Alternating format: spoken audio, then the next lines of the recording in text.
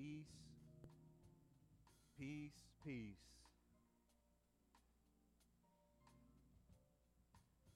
That supernatural peace that surpasses all understanding. Able to guard our hearts and minds in Christ Jesus. Amen. Let us give the Lord a hand clap of praise this morning. And to our worship team, praise God for you. It's so good to see your smiling faces. Everyone in a Christmas best and looking beautiful. So welcome to this worship service of the church gathered at Forest Baptist Church. Why don't you pray with me, and then we're going to dig right in. Father in heaven, how wonderful you are. You are the King of Shalom, able to bring peace where there is restlessness, where there is anxiety, where there is trials and tribulation. You and you alone are able to bring peace from the highest valley to the lowest mountain. That peace that surpasses all understanding because it comes from you and not from this world. Father, your peace doesn't make sense to us because your peace is filled with grace and mercy. We do not deserve this type of peace, but yet you bestow upon us anyway. And Father, as we are in this season to reflect upon the peace that you have given in Christ Jesus, Father, I ask that you would just come and speak, that you would draw our hearts near, that we would be excited about that old story about a baby being born in Bethlehem, in a manger. God himself, though he was a child, he was still holding on to our breaths. He was still causing the sun to rise and the sun to set. He was still causing the earth to spin, and he still had all power in his hand, yet he came that we may have life, that everlasting. So, Father, as we pause to set our affections upon you, please pour out your Spirit in a special way that you would give us insight and clarity, greater clarity. Or as your word declares, please give us a spirit of wisdom and of revelation and a knowledge of you. Help us to walk worthy of the calling with which you have called us to be your ambassadors in this world. Father, right now, let's lift up all those who are suffering in the midst of this holiday season, those who have lost loved ones, those who have been affected by tragedy, those who have been affected by COVID in so many ways. Lord, there's so much heaviness even now, Lord. Even though it's the Christmas time, there's so much heaviness. And Lord, we can't look to anyone to deliver us, so we look to you. Have mercy.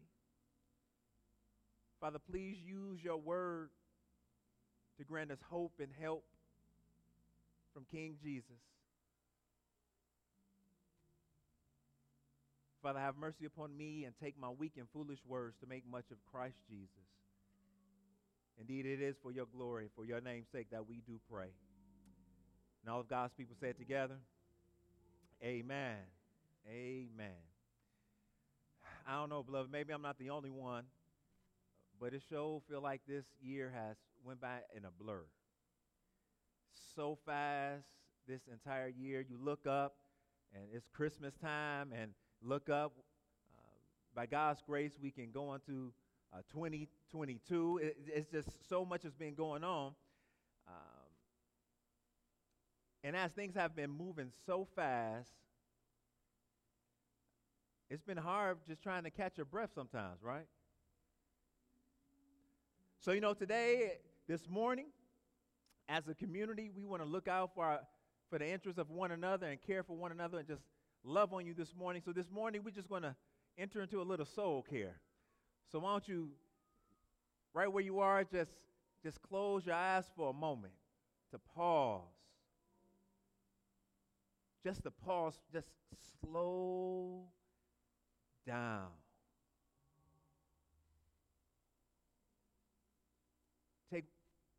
Take a deep breath. Breathe in and breathe out. Just breathe in and breathe out. And in this moment, even as Christmas is just around the corner, I don't want your mind to be upon the gifts that you haven't given yet. I don't want your mind to be on the gifts you would like to receive. Let your mind fall away from what you need to cook or what you need to prepare, what you need to order. Let your mind not reflect upon what you need to do this week, but ask the Lord to help you to be present right now. Just be present. And as you are present, I want your mind to begin to drift to an old rugged road leading into Bethlehem. Let your mind see Joseph and Mary as they are on that donkey and they have no place to stay.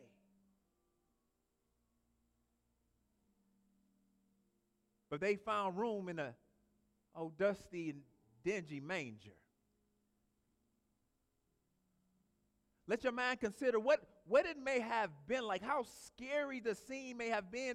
There's no nurses, there's no doctors, there's barely even any clean water. But yet it's in the midst of that mess that our Savior is born. And as Mary gives birth to Jesus, I want you to see that baby. The hope of humanity right before your eyes. But not only do I want you to see Jesus, I want you to see the invitation he's offering you today. As we prepare to celebrate Christmas, it is so much greater than we can even imagine. To think back to that moment of just what was taking place. As you open your eyes, and even now, as Christians, we've historically celebrated Christmas in recognition of Jesus. But beloved, if truth be told, when Christmas comes around, many times we're not thinking about Jesus. Our minds are in so many different places, and we're not considering the Savior.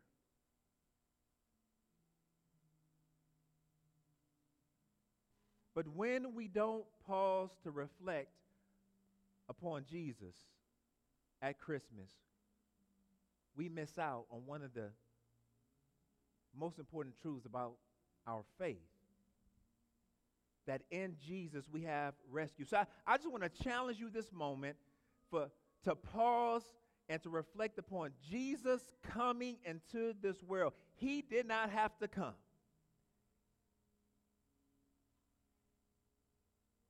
He did not have to rescue us. But he came anyway. And praise God that he came. You know, the coming of Jesus Christ, the theological term that is used for the coming of Christ is the incarnation of Christ Jesus. That moment where the act of the Son of God, whereby he took upon himself human nature, where the Son of God, full deity and perfect humanity, united without mixture, without change, without division, without separation, in one person forever, Jesus, both 100% God and 100% man, has come. And in the incarnation, as amazing as that is, there is even more to be explored in Jesus' arrival. Beloved, when we consider the incarnation, what we have is the invasion of righteousness into a broken and sinful world. When Jesus comes, he steps foot into a broken world that is full of chaos and full of confusion. and he comes to lay down his life. And just when Satan thinks he has everything under his hand, Jesus shows up and righteousness begins to spread through his people, through his word. But beloved, most of all, and what I want us to consider for today is the fact that in the incarnation, there's an invitation. Grab your Bible and turn with me to Luke, the 4th chapter. Luke, the 4th chapter.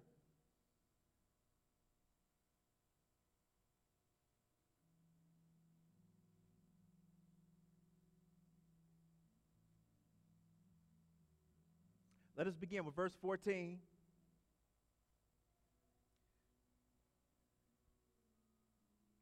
And we'll just be reading through verse 21. Luke, the 4th chapter, beginning with the 14th verse. This is the word of God. The inerrant, the infallible, the sufficient, the authoritative word of God. That not only leads to life, but it is life.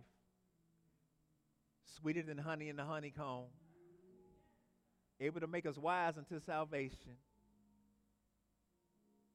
Both now and forevermore. The grass may wither and the flowers will fade. But the word of our God will stand forever. It is the word of God. You can't take nothing else with you when you leave here.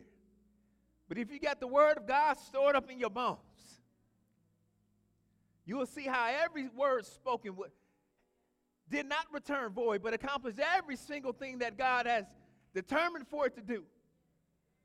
Through this word, we have life and liberty. The word of God reads for us today, and Jesus returned in the power of the Spirit to Galilee, and a report about him went throughout all the surrounding country. And he taught in their synagogues, being glorified by all. And he came to Nazareth, where he had been brought up. And as was his custom, he went to the synagogue on the Sabbath day, and he stood up to read. And the scroll of the prophet Isaiah was given to him. He unrolled the scroll and found the place where it was written, "The Spirit of the Lord is upon me, because he has anointed me to proclaim good news to the poor. He has sent me to proclaim liberty to the captives and recovering of sight to the blind, to set at liberty those who are oppressed, to proclaim the year of the Lord's favor." Then he dropped the mic on him, y'all. And he rolled up the scroll and gave it back to the attendant and sat down. And the eyes of all in the synagogue were fixed on him. Verse 21, and he began to say to them, "Today, this scripture has been fulfilled in your hearing."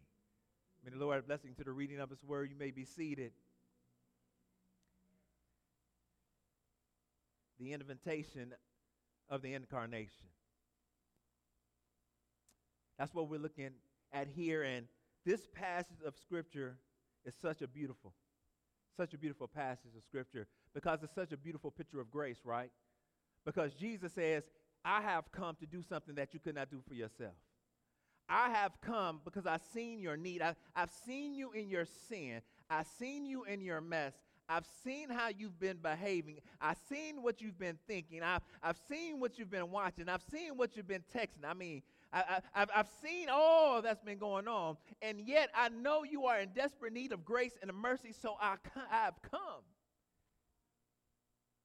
What a great picture of grace. And pretty much this is Jesus' mission statement for why he has come. See, in this text, Jesus is quoting from the prophet Isaiah in Isaiah, the 61st chapter. I love this passage. Just turn with me. Isaiah 61. In your Old Testament, the prophet Isaiah is writing to Israel as they are in captivity in Babylon, but he is assuring them that God is going to deliver them. And there will be a time of release where they will be liberated in order to come back in order to worship God, and that God would be with them. So in Isaiah, the 61st chapter, verse 1, Isaiah, the prophet of the Lord, reports The Spirit of the Lord God is upon me because the Lord has anointed me. Here it is, to bring good news to the poor.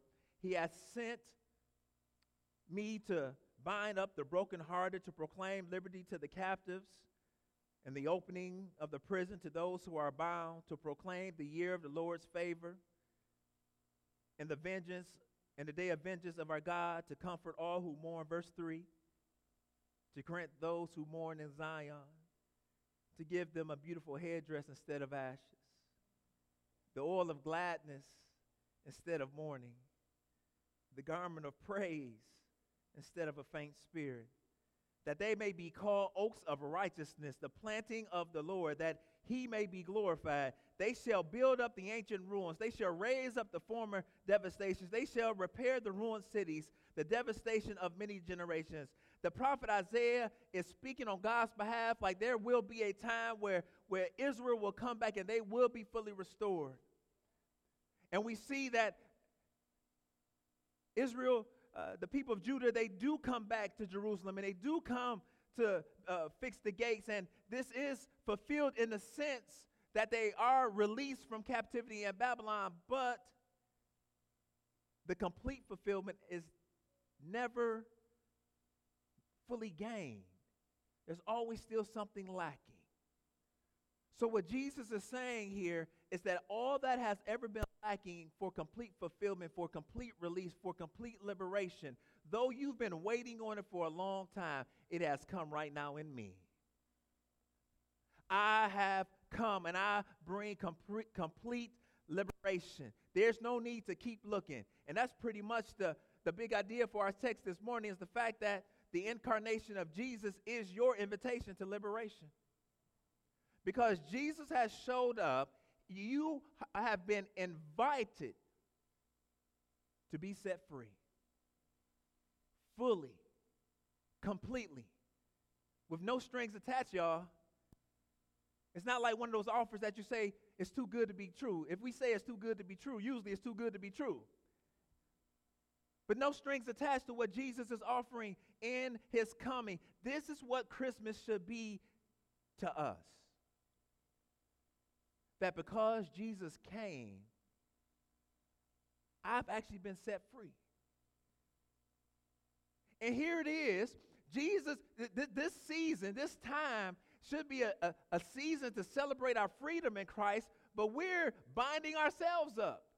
Oh, I got to get this gift, and I got to buy this gift, and I got to go there, and I got to do this, and I got to make sure I got to make sure I give them that, so they give me this, and we're binding ourselves during this Christmas season with all we got to do when Jesus says, "I'll come to set you free."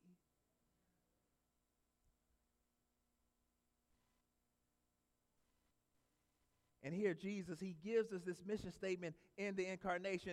And verses 14 through 17 is really on the heels of Jesus coming out of the wilderness, empowered by the Holy Spirit. He begins to go and to teach and preach in the synagogues, and his name begins to get out there. People are like, have you heard Jesus preach? Have you heard this man? And they begin to glory in him because they like what they're hearing, and it's exciting. It's brand new. Then Jesus comes back to his hometown where everybody know him. Everybody used to him. And like I said, and he goes to the synagogue as was his custom. Jesus used to go to church every Saturday, y'all.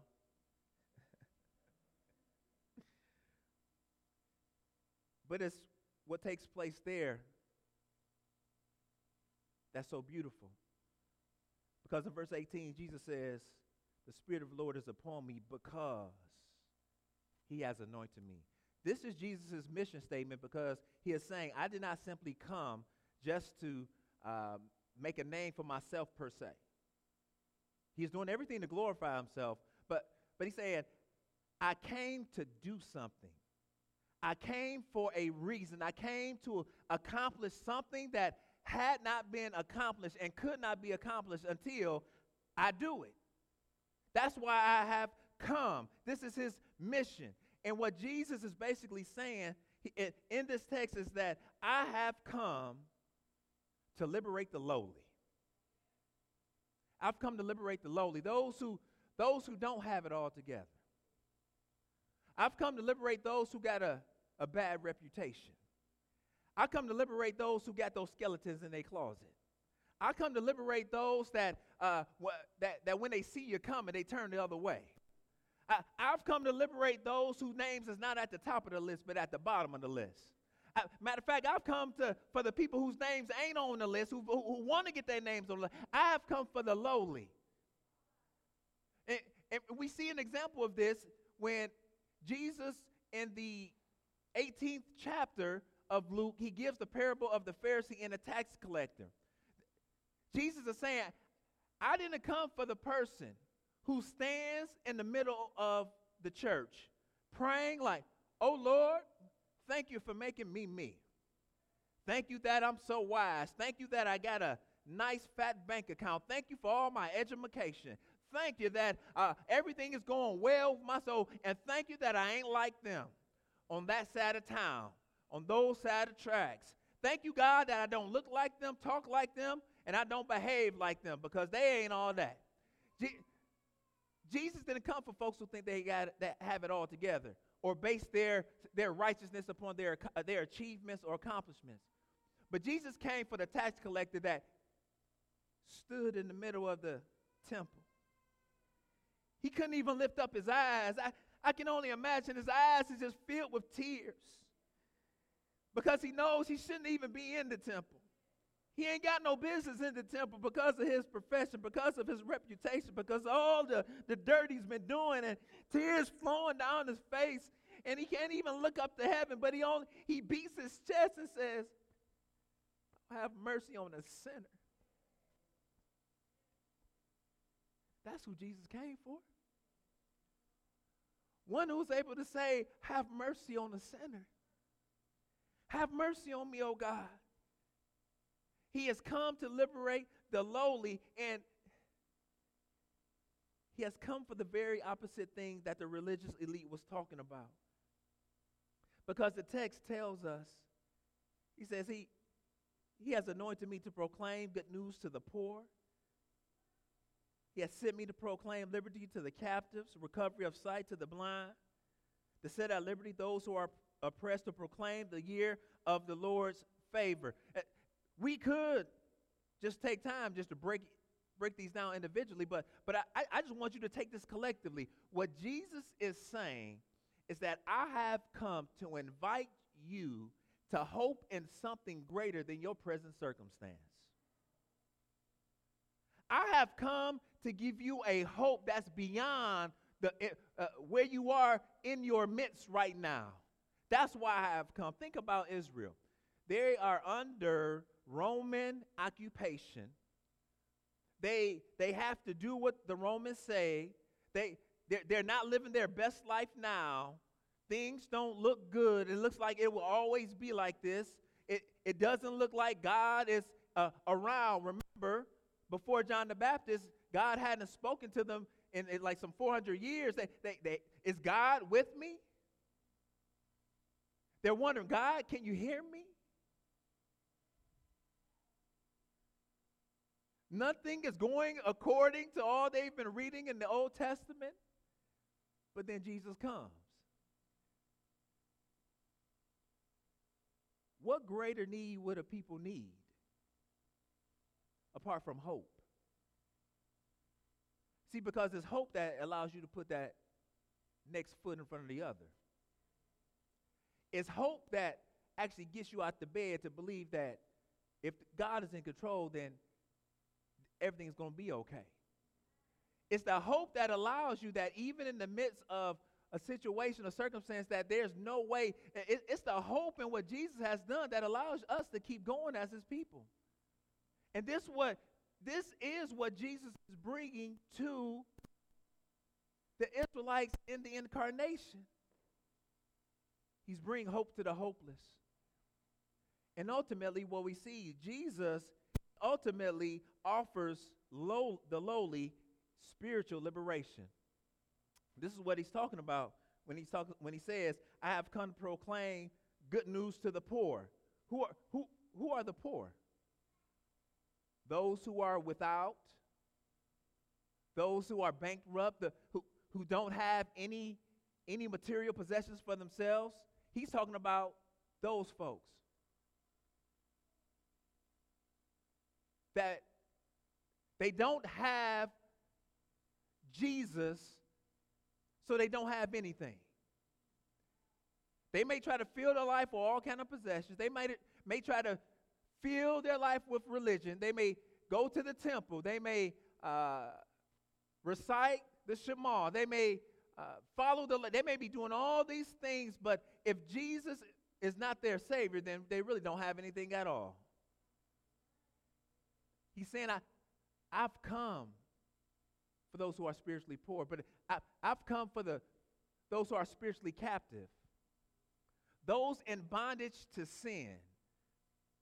Being that since Genesis 3:15, when sin enters into creation, and now every man, woman, boy, and girl are born in sin, and as David says, and shaped in iniquity, now our nature is completely contrary to the things of God, so we always want to do what we want to do because of sin, and we are in bondage to sin. Our will and all that we want to do is in bondage to sin, and there's no way out. Jesus is saying, I have come to set you free from that bondage of sin. To those who are blind, they're ignorant to anything that is of God. This is like the 2 Corinthians 4:4, and the God of this world have blinded their eyes. They don't even know what's right. Because their entire life is about following what this world says is right. Those who are blind and those who are oppressed. Beloved, did you know that sin is not only a slave master, but sin is a cruel slave master that inflicts pain on you? See, it's one thing to fall in sin, but it's another thing when you begin to receive those consequences from sin. The trauma and the terror and the burdens because of that sin. Jesus saying, I've come to get sin up off your back so you can live.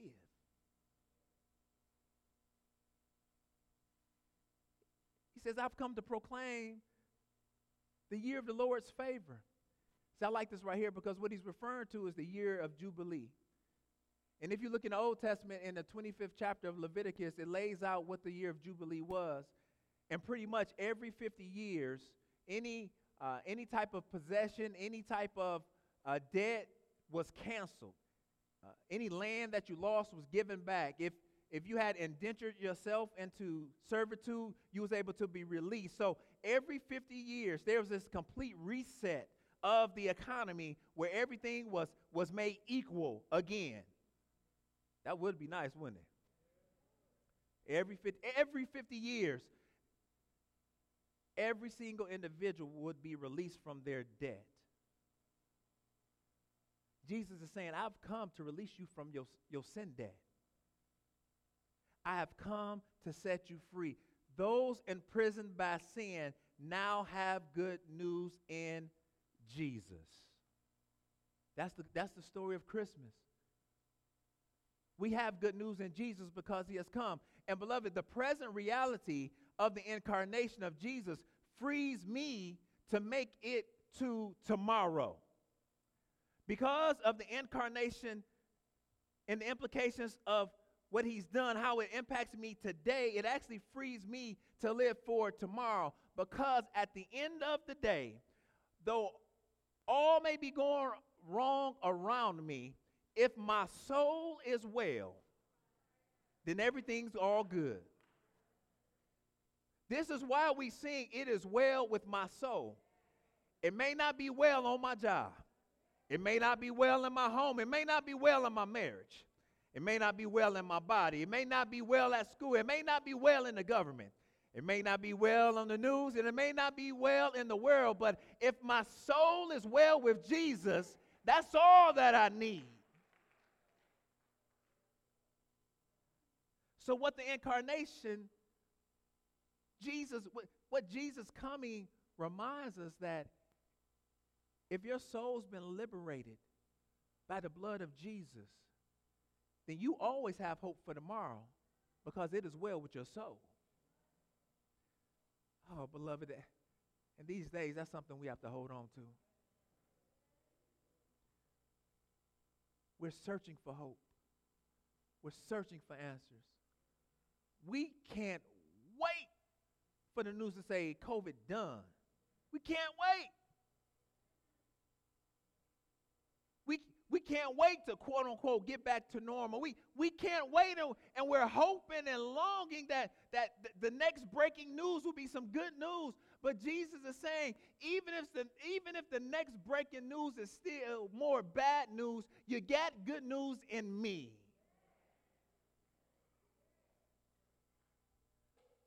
Because I saw you in your mess and I came.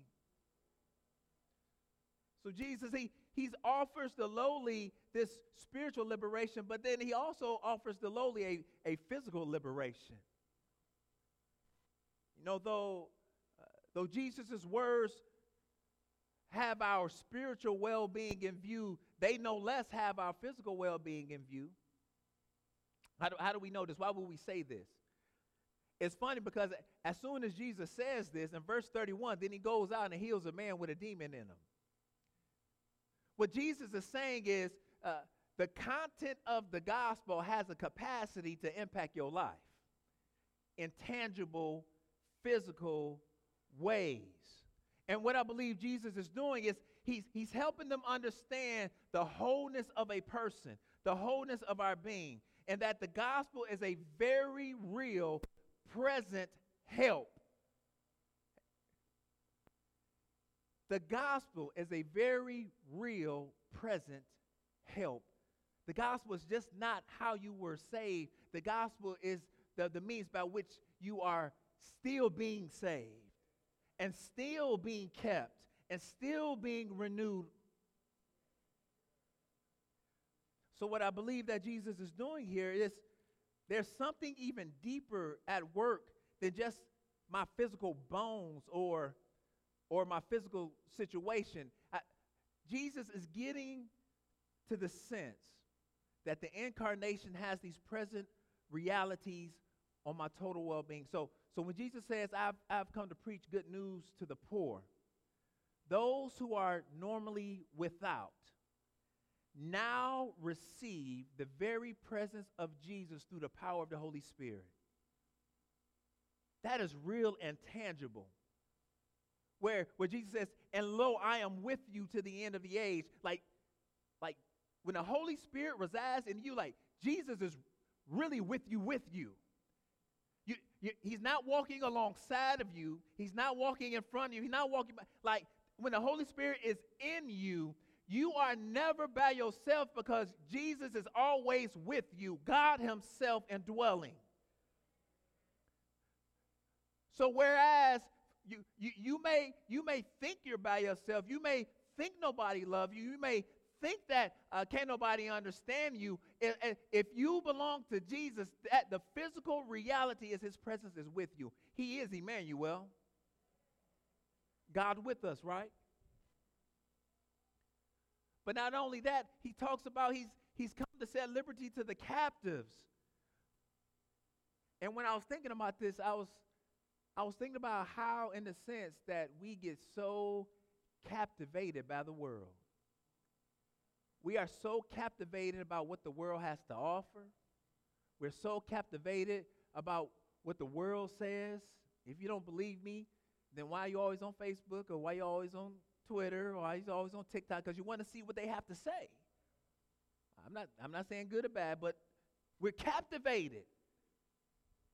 We're captured. The world has us in this hole to hold us back from being the witness that Jesus has called us to be. But Jesus says you don't have to remain captive because you've already been set free. Those whom the Son set free is free indeed. It's like the whole reason that we celebrate Juneteenth, right? Juneteenth is celebrated because those enslaved persons in Texas, they didn't get the word that they was already free. But they weren't able to really experience that freedom physically until word came to them. Beloved, you may feel that you bound up in your sin, that addiction got the best of you, that relationship got the best of you. But Jesus said, I have come to set you free. You are already free. And not only that, I have given you the means and the power by which you can walk about that situation, because I've already come into, like when Paul and Silas was in the jail cell and the angel came and just shook everything and opened up all the doors. Jesus is saying, I done shook it up and opened the doors. You just need to walk up out.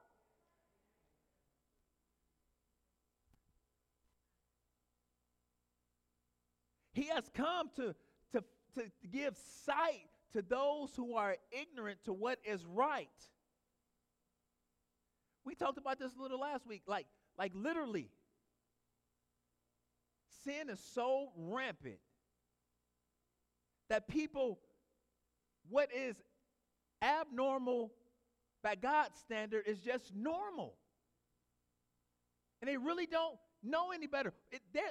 How many times in our own lives we don't know no better? But what Jesus is saying, the Holy Spirit has come to lead us into all righteousness, to convict us of sin. So when the Holy Spirit begins to move upon your heart, saying, you know you shouldn't have said that. You know you shouldn't have went there. You know you need to apologize. You know you need to forgive them. You know you need to be pursuing Jesus. When the Holy Spirit begins, that is the very voice of God waking you up in the midst of ignorance. That's a physical reality. But then not only that, Jesus says, I've come to set at liberty those who are oppressed. Beloved, those who have been terrorized by sin or sinful people, those who have been traumatized by sin or sinful people, those who are presently burdened by sin and sinful people, the damage that has come as a result of sin, and all of the shame and all of the guilt that comes because of sin. Jesus literally comes in your life and says there is now no condemnation for those in Christ Jesus. And he takes your eyes off the circumstance, and he takes your eyes off yourself, and he fixes your eyes on the cross and says every terrible, wretched thing that's been said about you has been nailed to the cross. And you can leave it right there so you can go about your life without shame and guilt and condemnation. As a matter of fact, you could become as transparent as you want to be. Now in Christ, folks come up to you. I remember when you used to say, yep, sure did, but God. Hey, I remember when you was, yep, sure was, but God. And that actually becomes a testimony to the power, the sanctifying power of Jesus with you.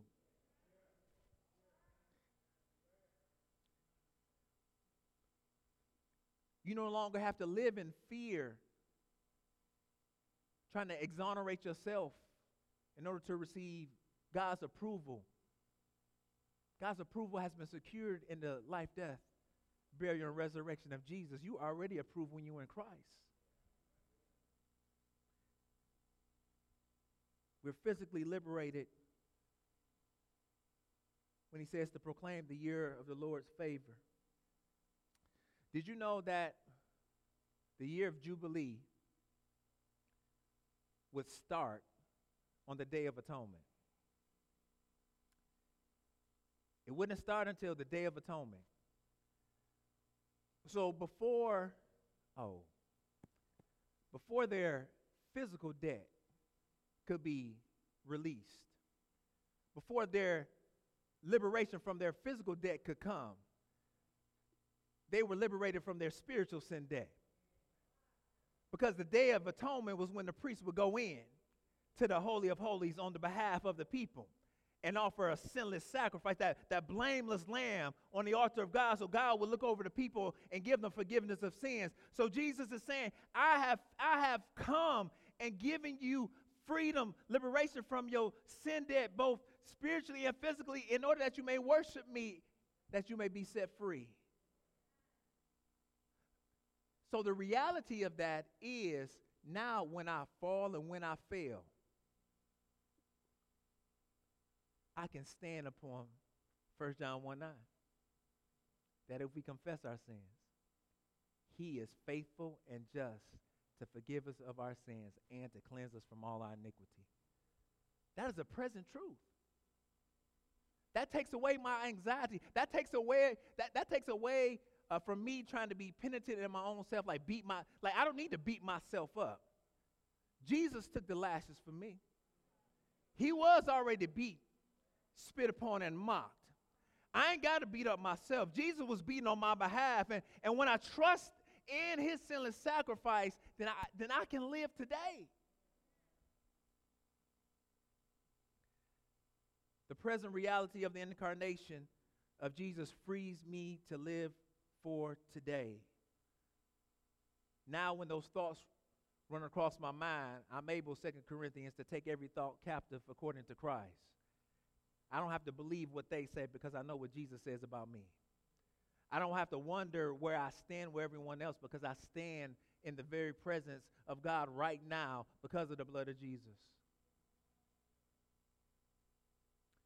Beloved, the liberation that Christians receive, all of this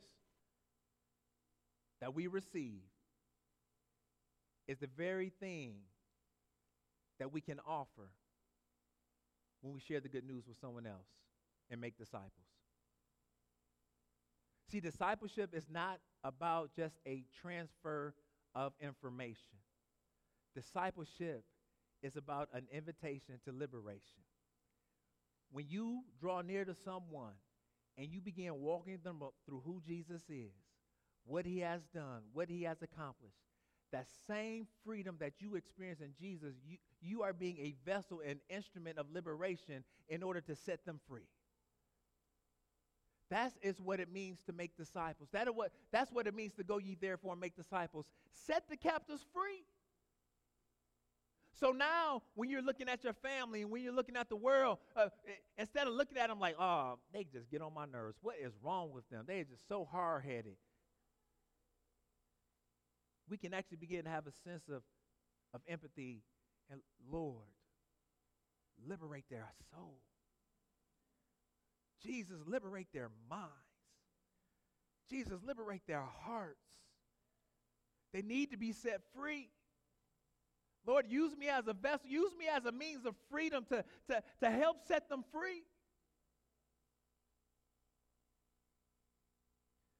Beloved, have you become an instrument of liberation? How has Jesus used you to help liberate somebody else?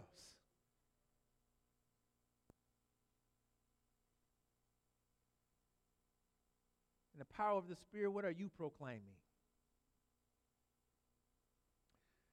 We have to be careful, family, that in the midst of this Christmas season that we don't do the same thing that the folks in Nazareth did to Jesus. Because in verse 22, after Jesus said all these things, after verse 21 and verse 22, it says, and all spoke well of him and marveled at the gracious words that were coming from his mouth. Oh, man, that Jesus stuff is some good stuff. Oh, man, I had a good time in church today. Jesus preached. Boy, he preached. That was a good word.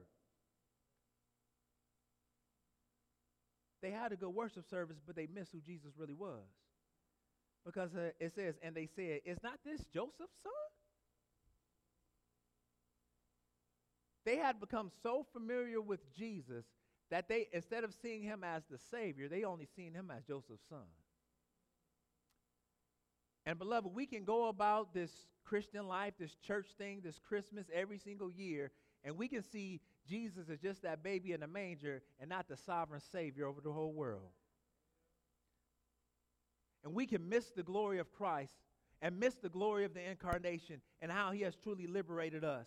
We can miss all of that, and just like they missed Jesus' invitation to liberation, we can miss that same invitation. Beloved, have you accepted Jesus' invitation?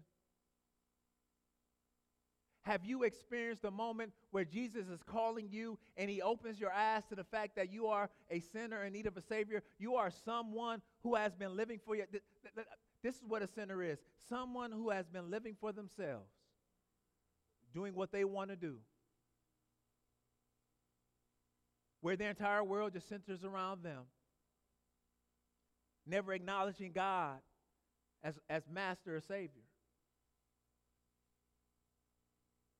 Has there ever been a moment where you acknowledge Jesus' invitation and you say, yes, I am a sinner and I need you to save me? And you turn from living for yourself and you turn to live for Jesus based upon the fact that he has accomplished salvation through his life, death, burial, and resurrection. Because ultimately, what Jesus is actually offering is a greater jubilee. Jesus ain't offering you a jubilee that after 50 years, then everything is set right. No, my King Jesus is offering you an eternity where every day in his face, he's liberated. Every day in his face, you get to see, oh, I've been liberated. And every day you're in his face, you say, I don't have no more sin debt. As a matter of fact, I got a mansion in glory. As a matter of fact, I get to come around the throne of God and to shout hallelujah to his name. And holy, holy, holy is the Lord God Almighty, because I've been made right. As a matter of fact, I ain't got to wait every 50 years to be renewed, to be released, to be refreshed. In the incarnation, he says, you can be refreshed today. You can be renewed today. You can be saved today. You ain't got to wait to be set free.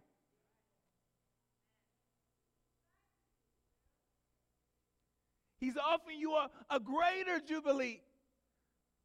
A jubilee you can experience every single day on this side when you wake up in the morning to new mercies and new grace.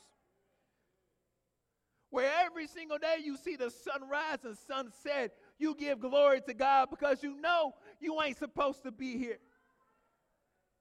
Had it been up to you, you would have been dead long ago. But God, being rich in mercy, saw fit to breathe breath in your lungs one more day. That's a brand new jubilee. The type of jubilee that says that even though I may walk through the valley of the shadow of death, I ain't got to fear no evil because thou art with me. The type of jubilees that says, though I may be going through hell and high water, to live is Christ, but to die is gain.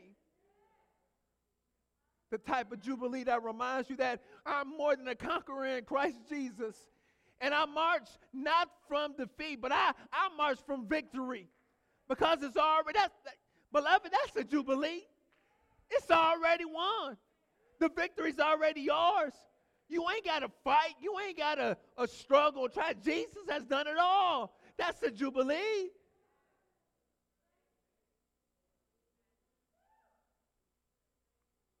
This is the new and greater jubilee we have in Jesus. That you ain't got to wait 50 years to be set free.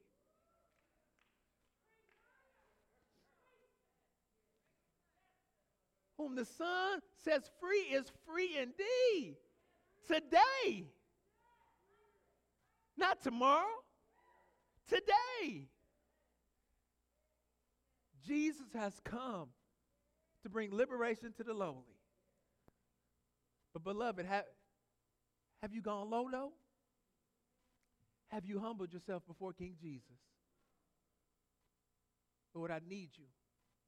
I need this jubilee. Would you save me? Would you rescue me? Would you redeem me? Would you take your blood? That same blood that fills the fountain. That blood drawn from Emmanuel's veins. Could you take that blood and just wash me, Jesus? Wash me white as snow that I can start to walk right. So I can start to act right. So I can start to be right. Not because of what I can do, but because of what you've already done. That's a jubilee. Oh, beloved, the incarnation of Jesus is your invitation to liberation today. Won't you pray with me? Lord, you're good. You're faithful. You're mighty. You're glorious. You are a king. You are our master. You're King of kings. You're Lord of lords. Father, truly if we had 1,000 tongues and we were all speaking at the same time, Lord, we could not truly declare how good you've been and how great you are. So, Father, I beg in this Christmas season, remind us of just what you liberated us from. You liberated us from a life of eternal separation from you in hell through your shed blood. So, Father, I ask that you would renew, restore, redeem today in the name of Jesus, and that we would be able to experience the true, new, and greater jubilee that is found in Christ. Thank you, Lord, for the victory that we have because of what you've already done. Now, kind Father, please give us the boldness, the strength, and the energy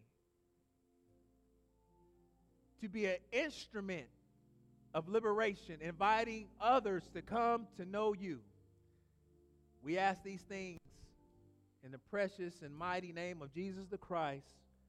And all of God's people said, amen. Amen.